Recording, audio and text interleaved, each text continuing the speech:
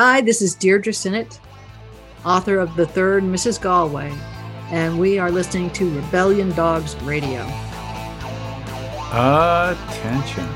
Welcome to Rebellion Dogs Radio, a contemporary look at recovery from alcohol and substance use disorder, 12-step life et al., and all of the interesting people and history that create our community. This is episode 60. We celebrate a new book from an old friend, The Third Mrs. Galway. It's a first novel, a historical fiction by Deirdre Sinnott.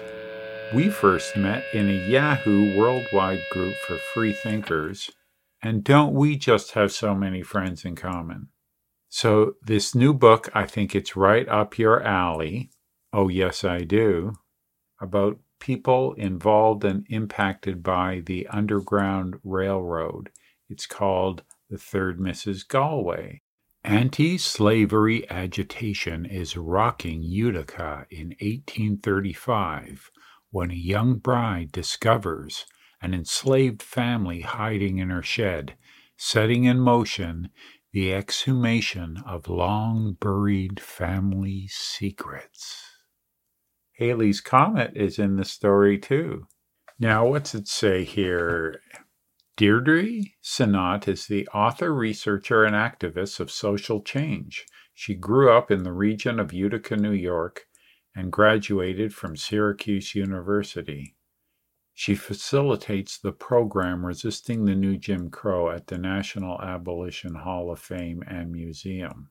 And only if you've been, say, or know somebody who's an atheist agnostic in the scene for about a decade in the 12-step recovery program, you might know Deirdre's work behind the scenes. She's been an activist there, too. Oh, and she's been arrested several times, something she says with a smile, involved in many causes. She was the one-time list keeper for the worldwide directory of agnostic, atheist, humanist AA groups in New York City and around the world. She's spoken about the history of the list.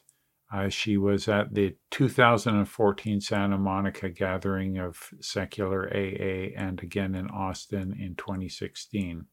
July 6 was, depending on when you're listening, the release date of The Third Mrs. Galway. Let's talk with Deirdre. I'll have web links and contact information at the end. I've got new music from Les Shirley, a Montreal punk band called Fuck It, I'm in Love. That'll be later. Let's get to the interview.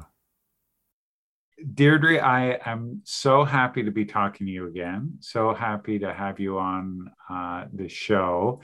I've been a big fan of your writing for a long time.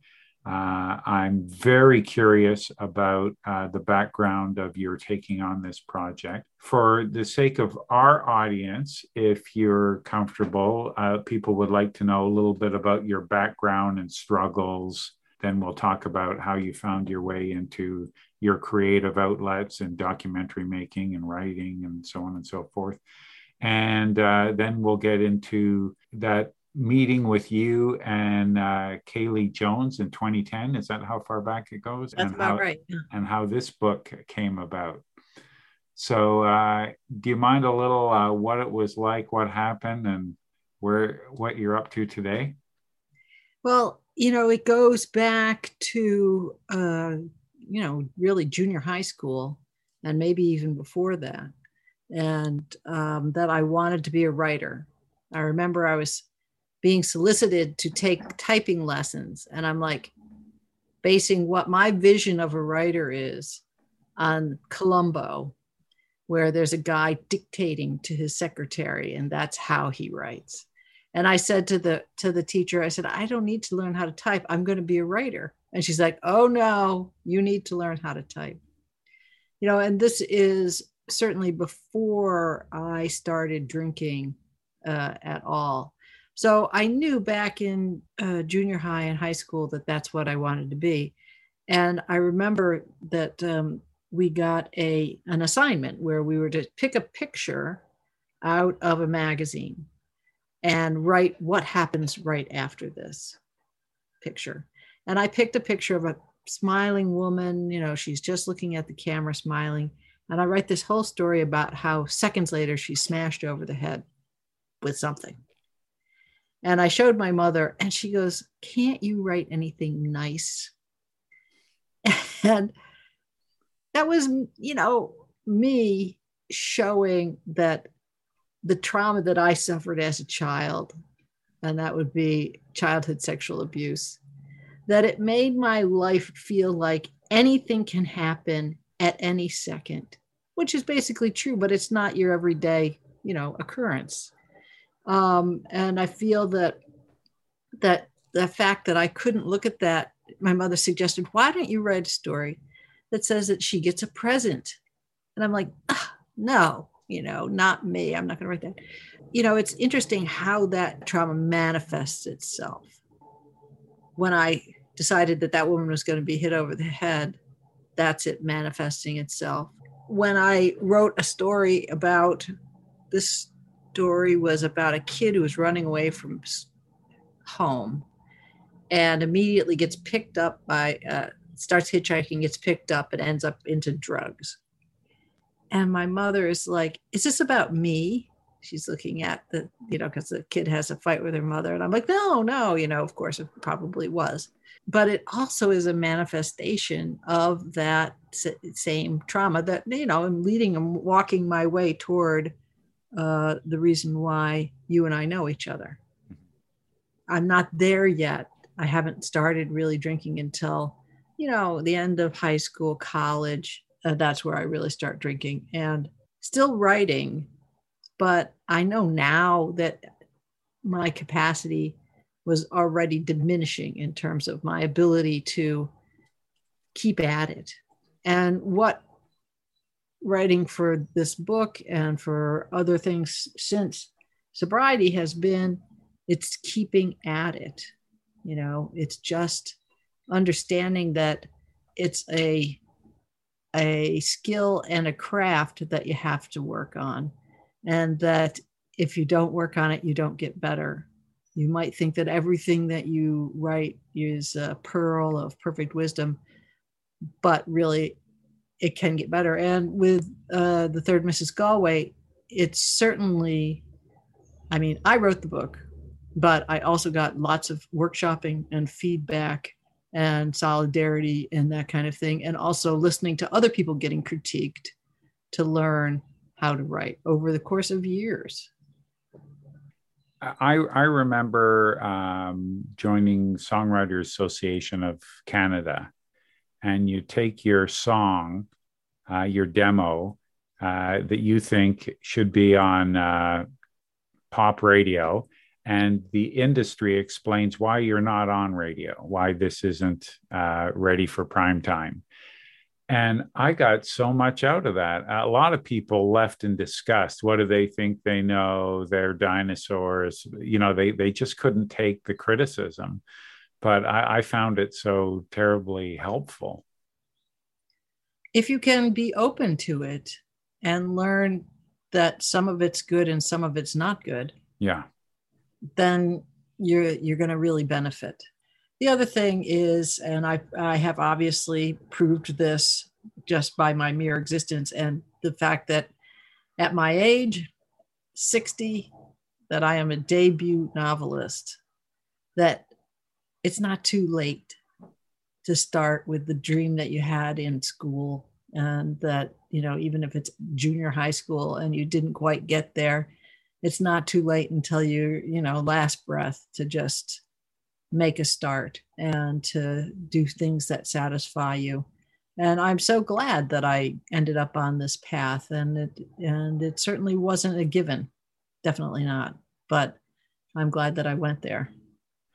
When I first started reading, I thought, okay, like I always try to guess the ending. And sometimes I'm watching a movie with others and I'll try to guess what's going to happen, and they don't appreciate it. But just watch it. Someone really thought about this and they're going to come up with a great what happens next. But I see it as a participation sport. But so I'm starting to read The Third Mrs. Galway, and I'm thinking, okay, so the last political cycle, you started looking at sort of racism coming back into the culture, rearing its ugly head, and you were writing a historical novel that is really going to be a reflection on today's environment. But this project and the research behind it goes back way further than, one presidential cycle, doesn't it? I decided, my husband and I like to visit bookstores when we're traveling. That's one of the things we always do. And I had been learning more and more about the Underground Railroad, about racism, just from being involved in grassroots politics. And so I was flipping every book open that had anything to do with the Underground Railroad in any bookstore, looking through for the name Utica, because I knew that Utica had to be involved somehow. And it wasn't just some romantic idea that I had, but it also knew that I'd never been taught about it.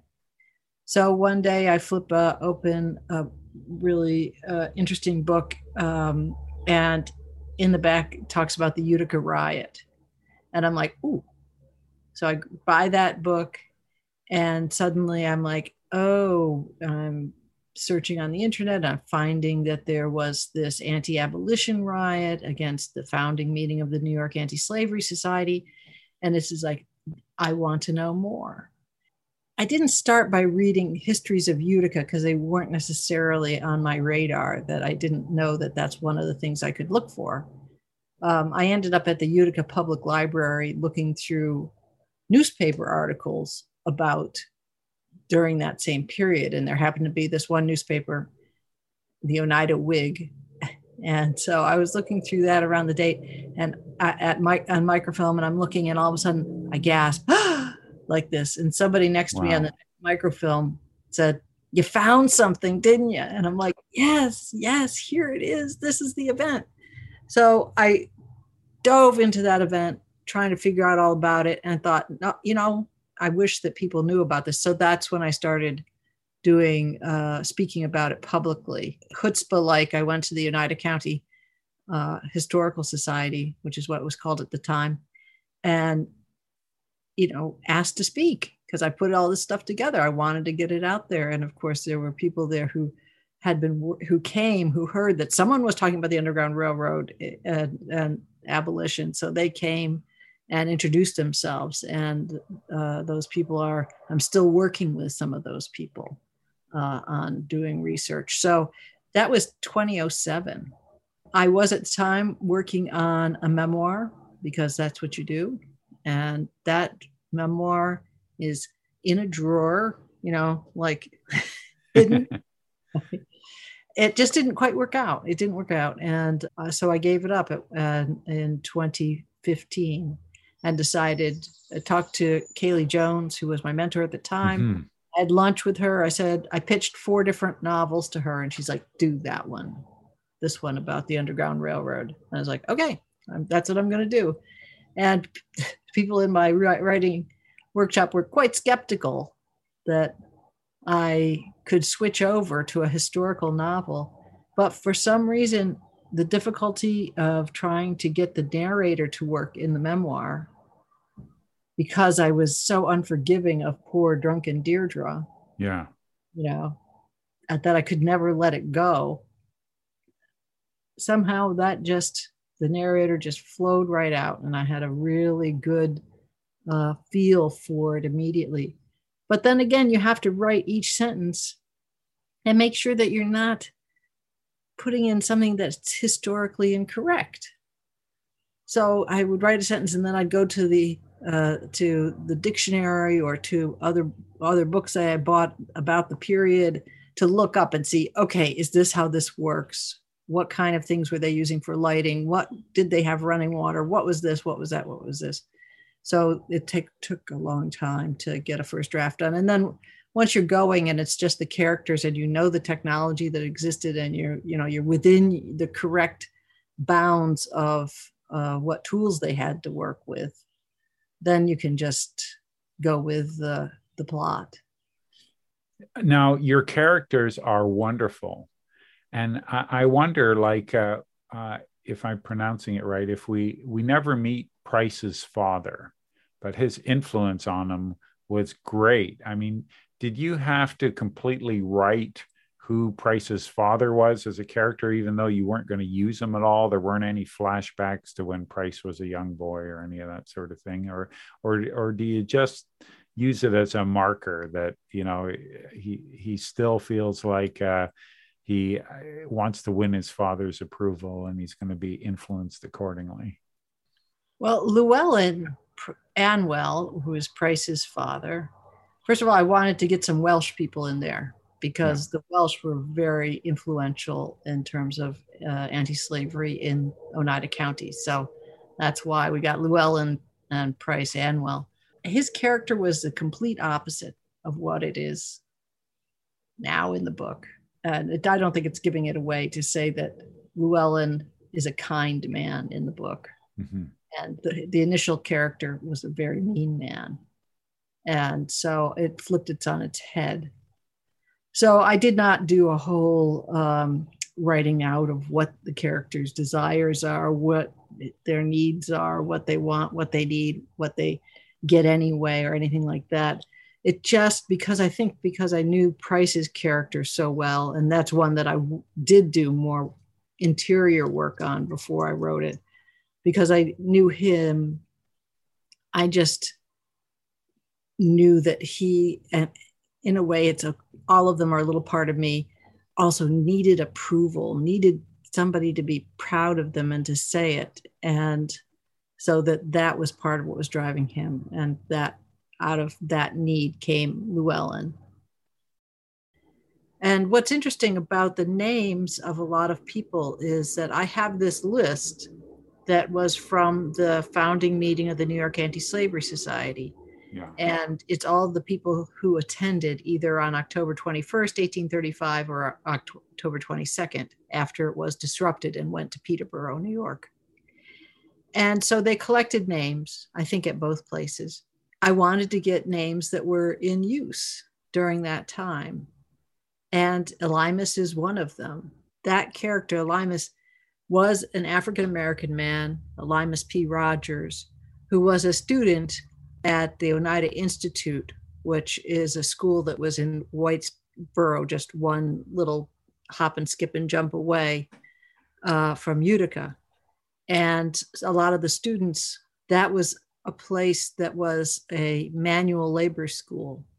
At that school, the schoolmaster insisted when he came that they be able to accept both Black and white men equally, and that they would get equal degrees and everything. And really, they were ahead of Oberlin. They were the first college to accept Black and white on an equal basis. Speaking of the sort of sequences in the story, which you sort of touched on a little bit, reading your book is sort of like a Quentin Tarantino movie where, it starts in one place and then it goes back to, and you have to keep up. He's not saying 3 years ago or 20 minutes from now.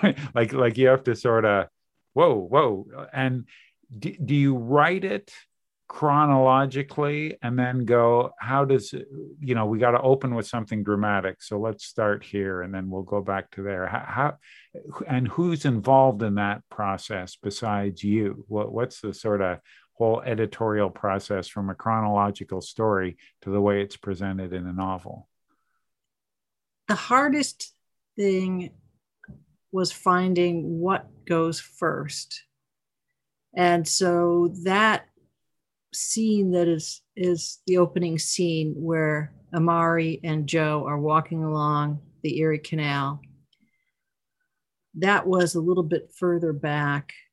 And I had started initially with Helen going to Bag Square to shop on her first full day as a new bride in her home. Mm-hmm. I think a lot of writers have a problem with where you start. Where does the story really begin? There is this inciting incident that is part of the way we discuss literature. And it used to be if you were, Anthony Trollope or somebody, you had the inciting incident happens, but it's way, 30, 40, 50 pages in. You're describing your characters, you're setting it up. But now there's no setup in modern literature in that same way. So you have to have the inciting incident happen right up front. I ended up putting it in the beginning in the order in which I would describe it to somebody if I was doing an elevator pitch. Yeah. That was obviously the most important thing, is the arrival of Amari and Joe. Yeah. Utica is the inciting incident. But also with having action in a number of different locations, I think I had overwritten some of the connections. I would have a scene happen and then I want to get to the other character. So I have him watch it, say. It's like, no, I'm doing too much. I can just cut out all of that and have him be where he is. And people will assume either that he saw what he needed to see or didn't, or so that was kind of, my philosophy was write it and then you can cut it. And there's certainly a lot that was cut. And that is better usually better for the writing, is to just, go ahead and write it and just, then you can let it go.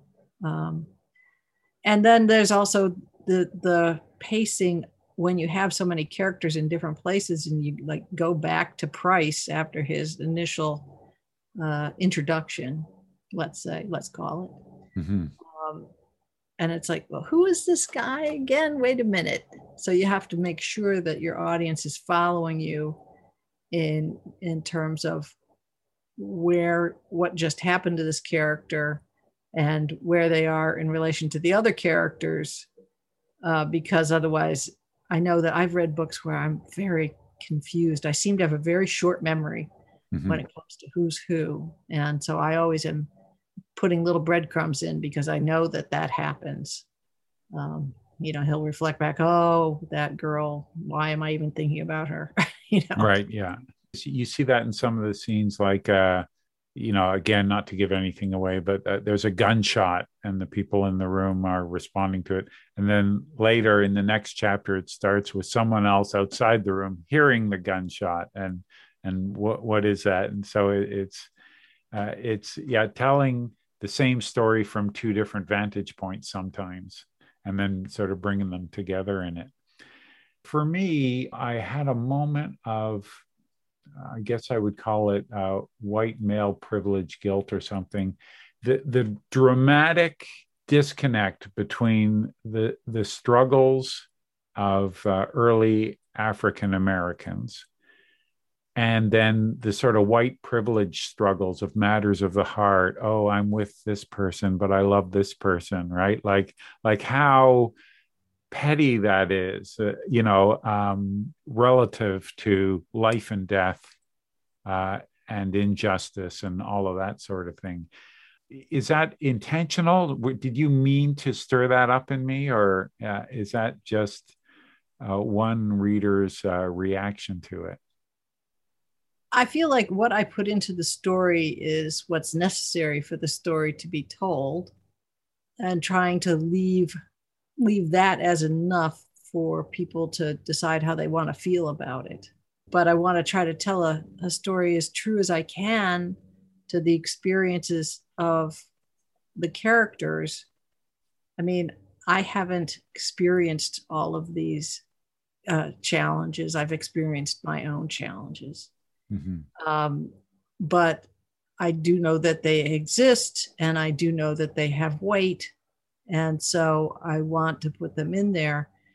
And for a while, I think I had a problem of having too many angels on the page. I had to make things a little bit, add that conflict that you were talking about earlier between characters.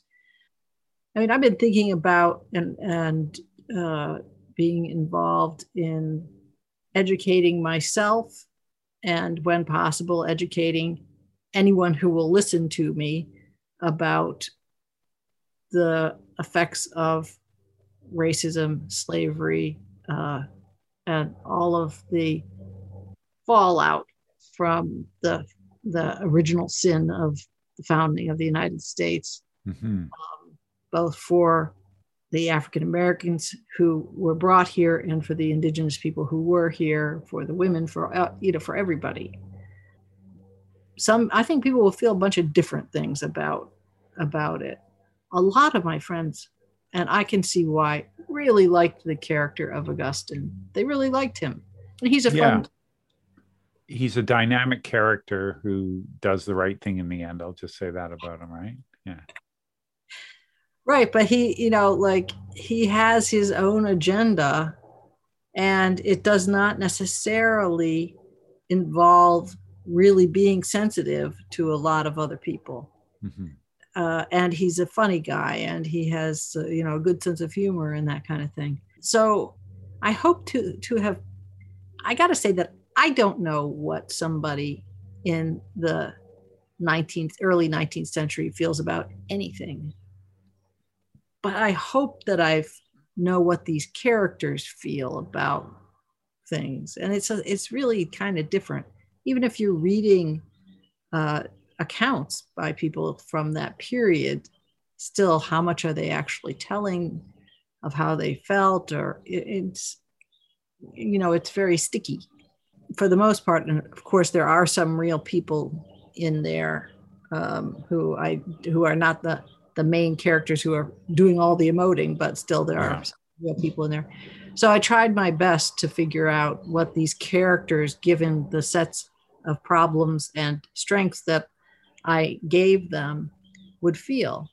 But you look at a character like Maggie, who is just a wonderful character, and Kaylee immediately zeroed in on her, and she goes, "Oh, she's a really great character."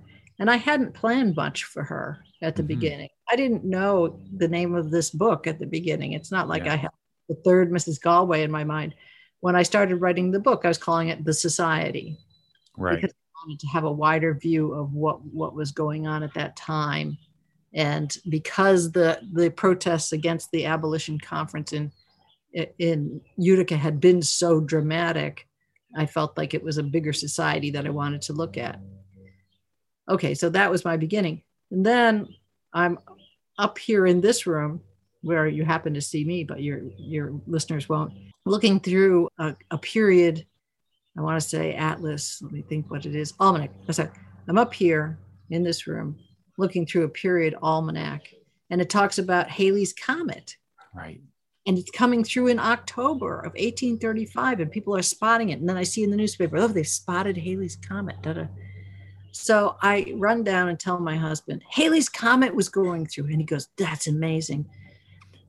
We should call the book The Comet, because comets bring change. And certainly I have characters who are just coming in and everything changes because of these characters. So it's The Comet. So now I'm writing The Comet. And that title went over like a lead balloon with some people. And so I had to figure out what else to call it.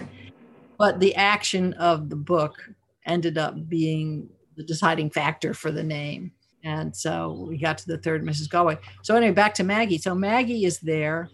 And Kaylee's looking at this character and going, wow, she really stands out. You should do something more. She goes, often when you're writing a book, there'll be a character who just leaps off the page, and you got to pay attention to that. And so that was more excellent advice from her. And so that's why I really stuck with it. And for some reason, a lot of what Maggie's thoughts and resentments, she goes through every single job she does in the house. And there's probably about a dozen more jobs that I didn't outline there. Yeah. And saying, if I have to do one more thing, well, I'm gonna, and so it was just fortuitous. And then a friend of mine asked me, did you base this character on me? And I'm like, no, I did not. And then I realized, yeah, I did. And she's like, I knew it. So anyway, she's happy that Maggie is a little piece of her. Oh, that's so nice. And how do you keep a secret for so long? So one of the interesting plot twists in the book isn't revealed until much later. Was all of that right there at the beginning when you put pen to paper, or did some of the twists and turns just come, halfway through the process? I knew part of where I was going, Yeah. but not all of it. And a lot of it was a result of research. So I was reading a book about New York State and slavery, and there was this fact there. And I said, oh, oh, this is important. This Yeah, I can really use action this. that people are doing, it's important. And this makes this character make sense. And then, of course, you go back and you sprinkle in a few things ahead of time. Now, after you've read it, you know that particular twist. If you were to read again, you would see, oh, there's a little bit of a hint here. Mm-hmm. Yeah. This. Oh, there's a person thinking about something and she diverts her brain to another thing because she doesn't want to think about that thing. Kind of what we all do when we're faced with something that we don't care to think about. We say, ooh, can't think about that. And so you can go back and you can put in those little hints and breadcrumbs, but you have to do it with a light hand. And I had people finding out this particular twist a little bit even later in the book, but it needed to come out so that then people can understand the actions of some of the characters. Right. Yeah. Yeah. You can see how they're informed, how their actions are informed by their experience. It was like surgery, just sort of putting everything together and bringing everything together over really very few number of days, which is really remarkable to get that much action. But I guess our lives can be like that, right? Like 9/11 was a lot of drama in just a few days. Politics or personal crises and that sort of thing is a lot to say in just a few days. It's realistic in a lot of ways. Weirdly, other stories that I've written that have not, been published or anything, or other like screenplays that I've done, I seem to really like this sort of tight box of time and have a hard time lengthening it out into years. I mean, some books cover a decade and me, I'm like, 5 days, but just, I remember I said to Keely, I said, how do you jump in time? I've been like following these people so closely and now I need a little jump. She goes, part 2. I said, oh, okay. Yeah. Part 2, jump in time. Thank you. Yeah. Oh, yeah, that's right. That's right. And I was waiting for a part 3, but maybe that's still to be written. Yeah, this is a book I will read again. And it's like a great song. You don't want to hear a great song once, right? Because you really pick up on the nuances. First, how does the song make you feel? And then, did they use a bridge or just verse, chorus? I want to go back and see how they constructed it. And, it's like the making of movies I like as much as the movies, right? The sort of story about the story. And this story has a lot of, and you can even see that in some of the press stuff about like the tremendous amount of research. You could probably tell me more about Canada's role in the Underground Railroad because of your research than I already know. Can you, and you hint about them heading off to Canada. Can you talk about what you found out? Well, what's interesting is that I'm still following the Utica string here, and that leads in so many directions to Canada. And there's been in New York State, anyway, there's been an awakening of there's always been a group of people who've been following the Underground Railroad, but suddenly there's much more flowering of it. For instance, there's a beautiful little museum in Niagara Falls, New York, that is right at the terminus of the Amtrak for Niagara Falls, New York, and that goes on into Canada. And it has all of this history of things that they have documented very well about how people got to Canada in spite of the falls and over the certain walking bridge and this and that. So there's a couple of people who I have been following for a nonfiction book who were in Utica and who were from Virginia. Somebody from Virginia found them in Utica. How, I don't know, and tried to arrest them and bring them back down south. And it didn't work out. And I know that they went up through Mexico, New York, and then up to Oswego and took that route up to Canada. And I even heard in a newspaper account that the guy who helped them in Mexico, he said, I hear often from Harry and George and they're doing well. And I still have to make that leap and try to find them in Canada, because there was these small communities that developed in different places in Canada at the time. And of course, you want it to be the soft ending to a long, hard road. But there was the same sort of racism in Canada. Yes, there sure was. Yeah. It was in the United States, but people were not enslaved. And the slavers had no right to go into Canada and kidnap people from there, though they did occasionally do that. Or they ran right up to the border and, did as much as they humanly could to try to get what they considered their property back. It is a dramatic story. And there is a woman who does these tours, Niagara Heritage Tours. I'm not sure of the name. I could find it out and get it to you. But anyway, part of it is looking at the Black community in Canada and also coming into the United States and doing some of the Underground Railroad bus trips, because there is now a corridor where there's a lot of still existent buildings and little museums and stuff along that Erie Canal corridor. Like safe houses that people used to travel to? Places that had different roles. Yeah. Like I've been involved with a survey of Oneida County's Underground Railroad spots. And Oneida County encompasses Utica, Rome, and a couple of other places. And we've identified like 75, 79 places where the Underground Railroad was, or where there's a significant Black community from which you can tell that community has been deeply involved in helping. And then there's some evidence that you can find in newspapers.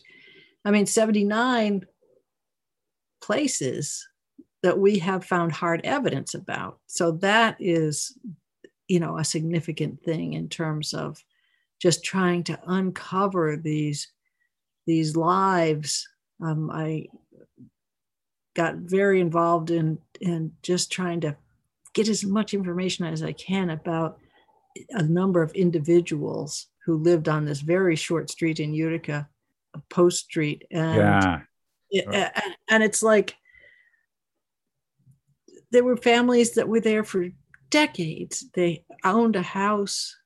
Peter Freeman's family owned a house on Post Street, and it just went on all the way from, I think it was like he started in the 1830s, and the house itself existed right up until 1904 in that spot, and other people who came and went on Post Street. And so Post Street is a little bit different than I characterized it in the book. I've found out that it's more of a multinational neighborhood than I described. But it was significant, even though it's only one block. Yeah. So like a lot of different Europeans, or is it more broad? Would there be Asian settlers there, or? the period that I looked at was from the first Utica directory, which I believe was 1819 or something like that, up through 1865. Mm-hmm. And Post Street, started out in a multinational way. It was named after John Post, who had according to legend, like the dirtiest rooming house in the world. And he was doing a lot of trading with the indigenous nations in the area. And he'd go to Albany and get goods and bring them back to Utica and trade with the indigenous nations for furs. And it was a pine forest. And then they cut down the pines, and people were making money by digging up the trunks all the way down and getting resin filled sticks, which were good for kindling, and mm-hmm. making a life out of that, and then putting up little houses on Post Street. Yeah. And so it was Black and white and indigenous. In the 1840s, a whole number of Jewish immigrants came in from Poland, and there must have been some pogroms going on there that caused them to flee, because all of a sudden there's this whole influx of families and people who were from Poland, and they mostly worked as peddlers. And they didn't stay on Post Street as long because they seemed to be able to more easily buy land, buy a house elsewhere. But that was one of the places that they landed and were there. And some of them bought rooming houses and ran those, and it was an interesting mix. And then eventually people were moving all over the place, and some people having very, very interesting lives. I'm glad that it made it into the book, because it was so significant, and in terms of the Black community too. A little bit about publishing, COVID. You've had some experience with self-publishing, and how do you launch a book in a pandemic, and what are the challenges or opportunities, if you can take a positive spin on it, been in terms of going forward with this, and how did they pick the release date and all that sort of stuff? I had really, really wanted this book to come out in 2020. Boy, I was really hoping for it. And when I found out that the publisher Akashic has a Akashic has an imprint called Kaylee Jones Books, and she's the one who's developing these properties, but she doesn't control the timing. They have it's a small indie publisher, and they're really cool. They have a lot of cool books, including a whole noir series. Anyway, they're very interesting to look at. So they have limited number of books that they can release in any one year. And for Kaylee Jones Books, there's 2 per year. And so you get the early time, or you get the summertime. I found out that I was going to be July 2021. And I'm like, damn, oh my God. Well, at least I'm going to still be 60. Thank you. Okay. And I clung on to that. A friend of mine who wrote a really wonderful book called The Schrodinger Girl. Her book came out in, it had to be March of 2020. And then the whole thing closed down. Yeah, exactly. People were reading more books during COVID, but I know I didn't.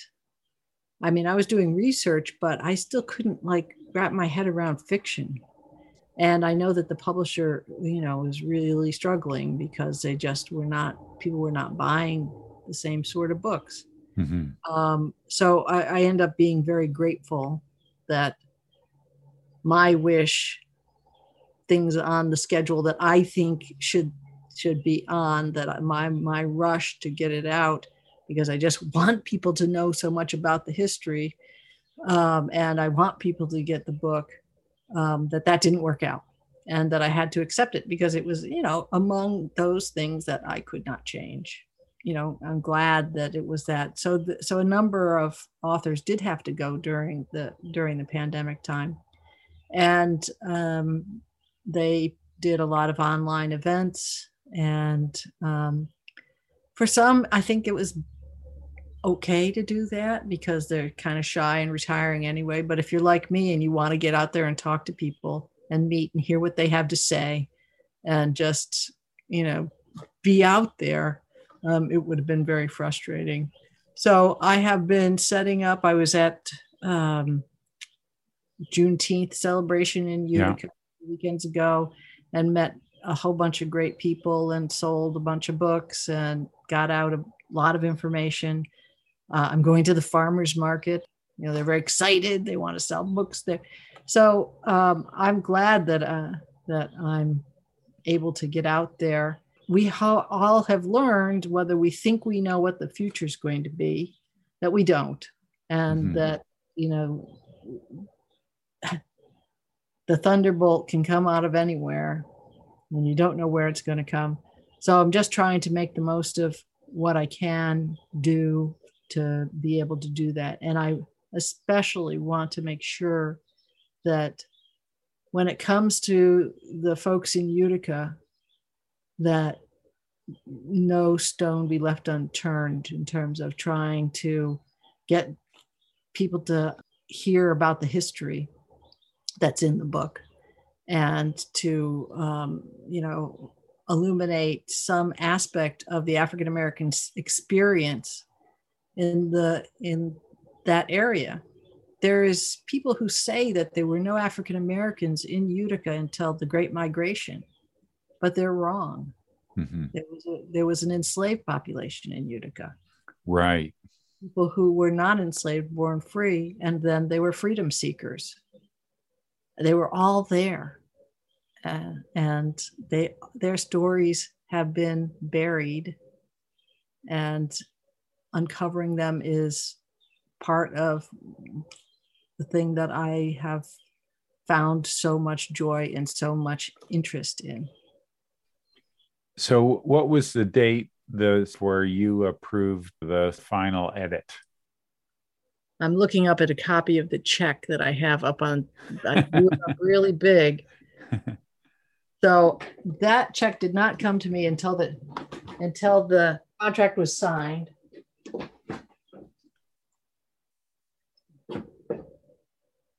Okay, wow.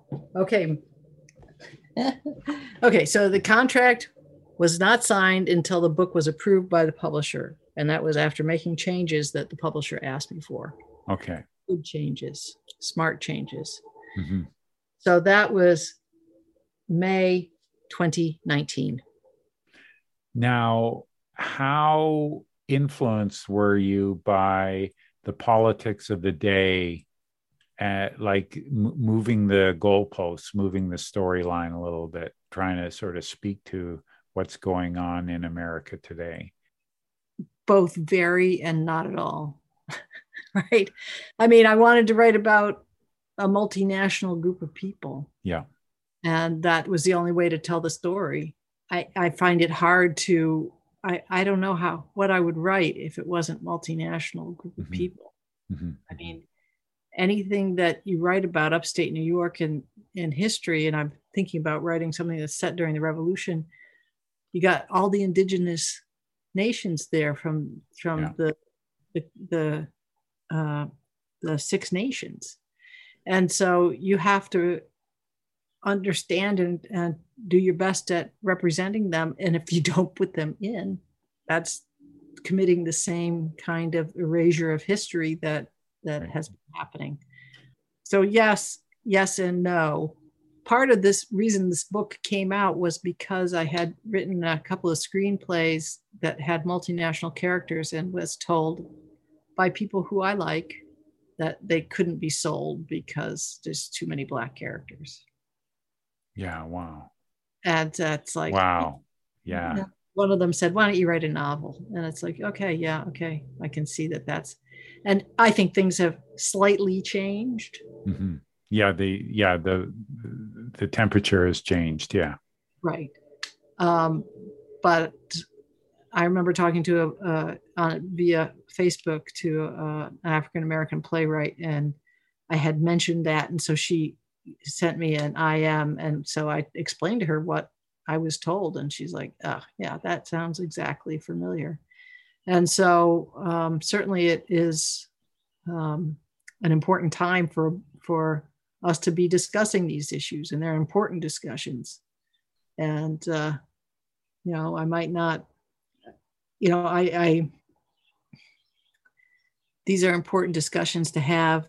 I want to have them. I think we all want to have them so that maybe we can move up, trying to get true equality among people as a baseline, so that we can get there, because we're not there yet here in the United States, for sure. Or anywhere. I mean, in some cases, we see signs of nationalist, backsliding. But, it's all the more reason to roll up our sleeves and take a stand, right? So there was a story you wanted to tell. Would you tell listeners before they read it anything they should keep in mind, or some sort of perspective they should bring to this, sort of set their mind to taking on the third Mrs. Galway? First of all, there should be a warning on the book, because everybody tells me that they can't put it down once they start it. So there should be a little warning sticker on there that says, "You won't be able to put this down." Yeah.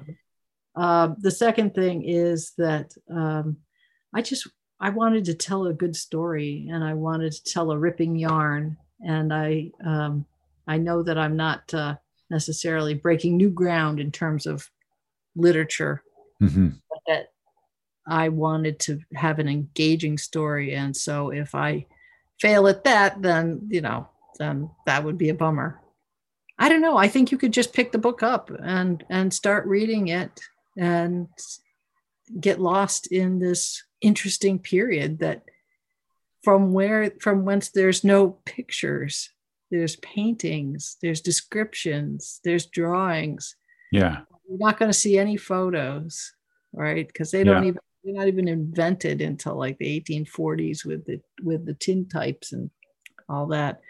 In terms of antebellum, it's this sort of early part that we don't look at as much. And so it's politically interesting. And there's a whole lot that I didn't get in there that's happening, like the Indian Removal Act and all of the wars against the indigenous people. It's like, that's not in there, but you have to serve the story. Anyway, I don't know if I've answered your question. No. Thank you. You have. You remind me of something Ernie Kurtz would always say, and his PhD was Harvard in history, and especially in American history, right? That's, I think, specifically his book about Alcoholics Anonymous, for instance, was about its place in American history and sort of the context of where this movement couldn't have happened at any other time or any other place, right? And that was his sort of PhD thesis. But he would always say, who cares if someone else has already written about the subject?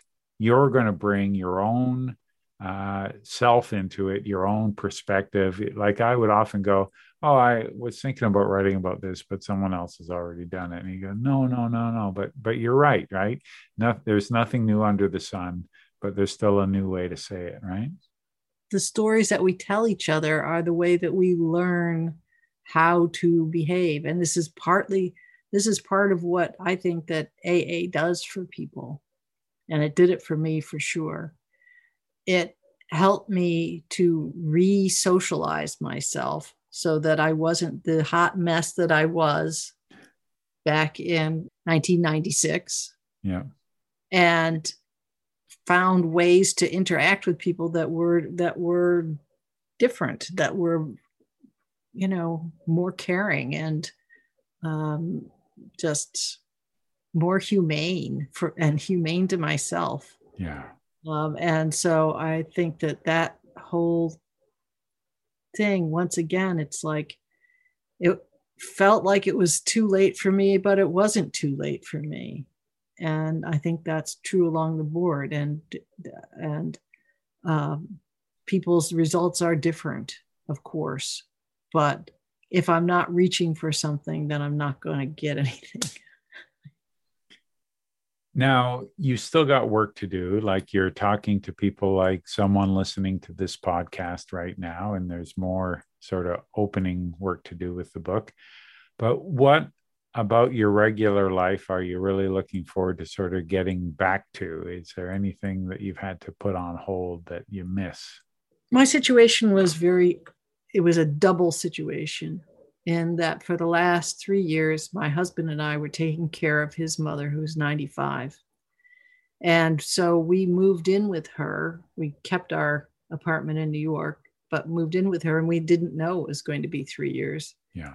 It had a stroke and needed help. And so we went and helped her. And so our lives changed very rapidly into a much more circumspect life. And then came COVID, and all of a sudden it's like squeezed down. I couldn't like just hop in the car and go to the grocery store because, just to get out of the house. So we're still, and his mother died in March of this year. Yeah. And not of COVID, but just of being 95 and kind of deciding that she was done. And we gave her a at-home, non-medical experience at the end of her life. And that was very profound to do. And so there's a whole lot of things. I mean, I feel like I'm ready to drive all over New York State and go here, go there. There happens to be a much higher vaccination rate here in New York than in other places. And I understand Canada has been having problems getting the vaccine.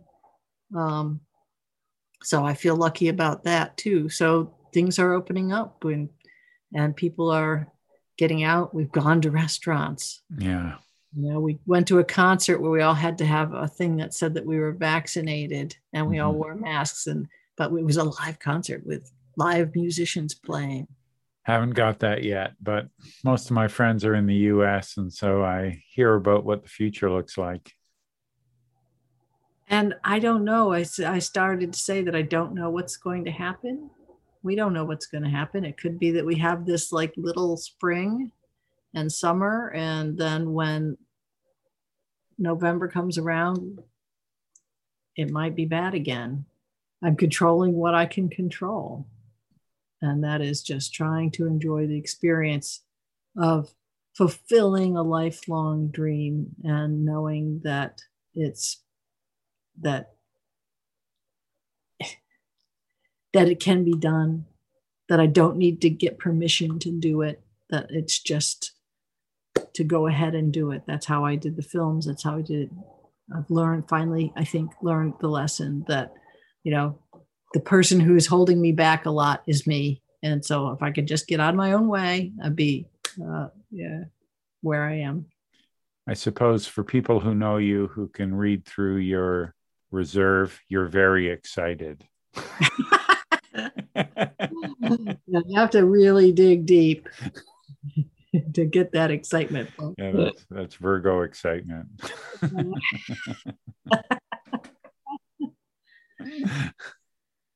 Wild and crazy.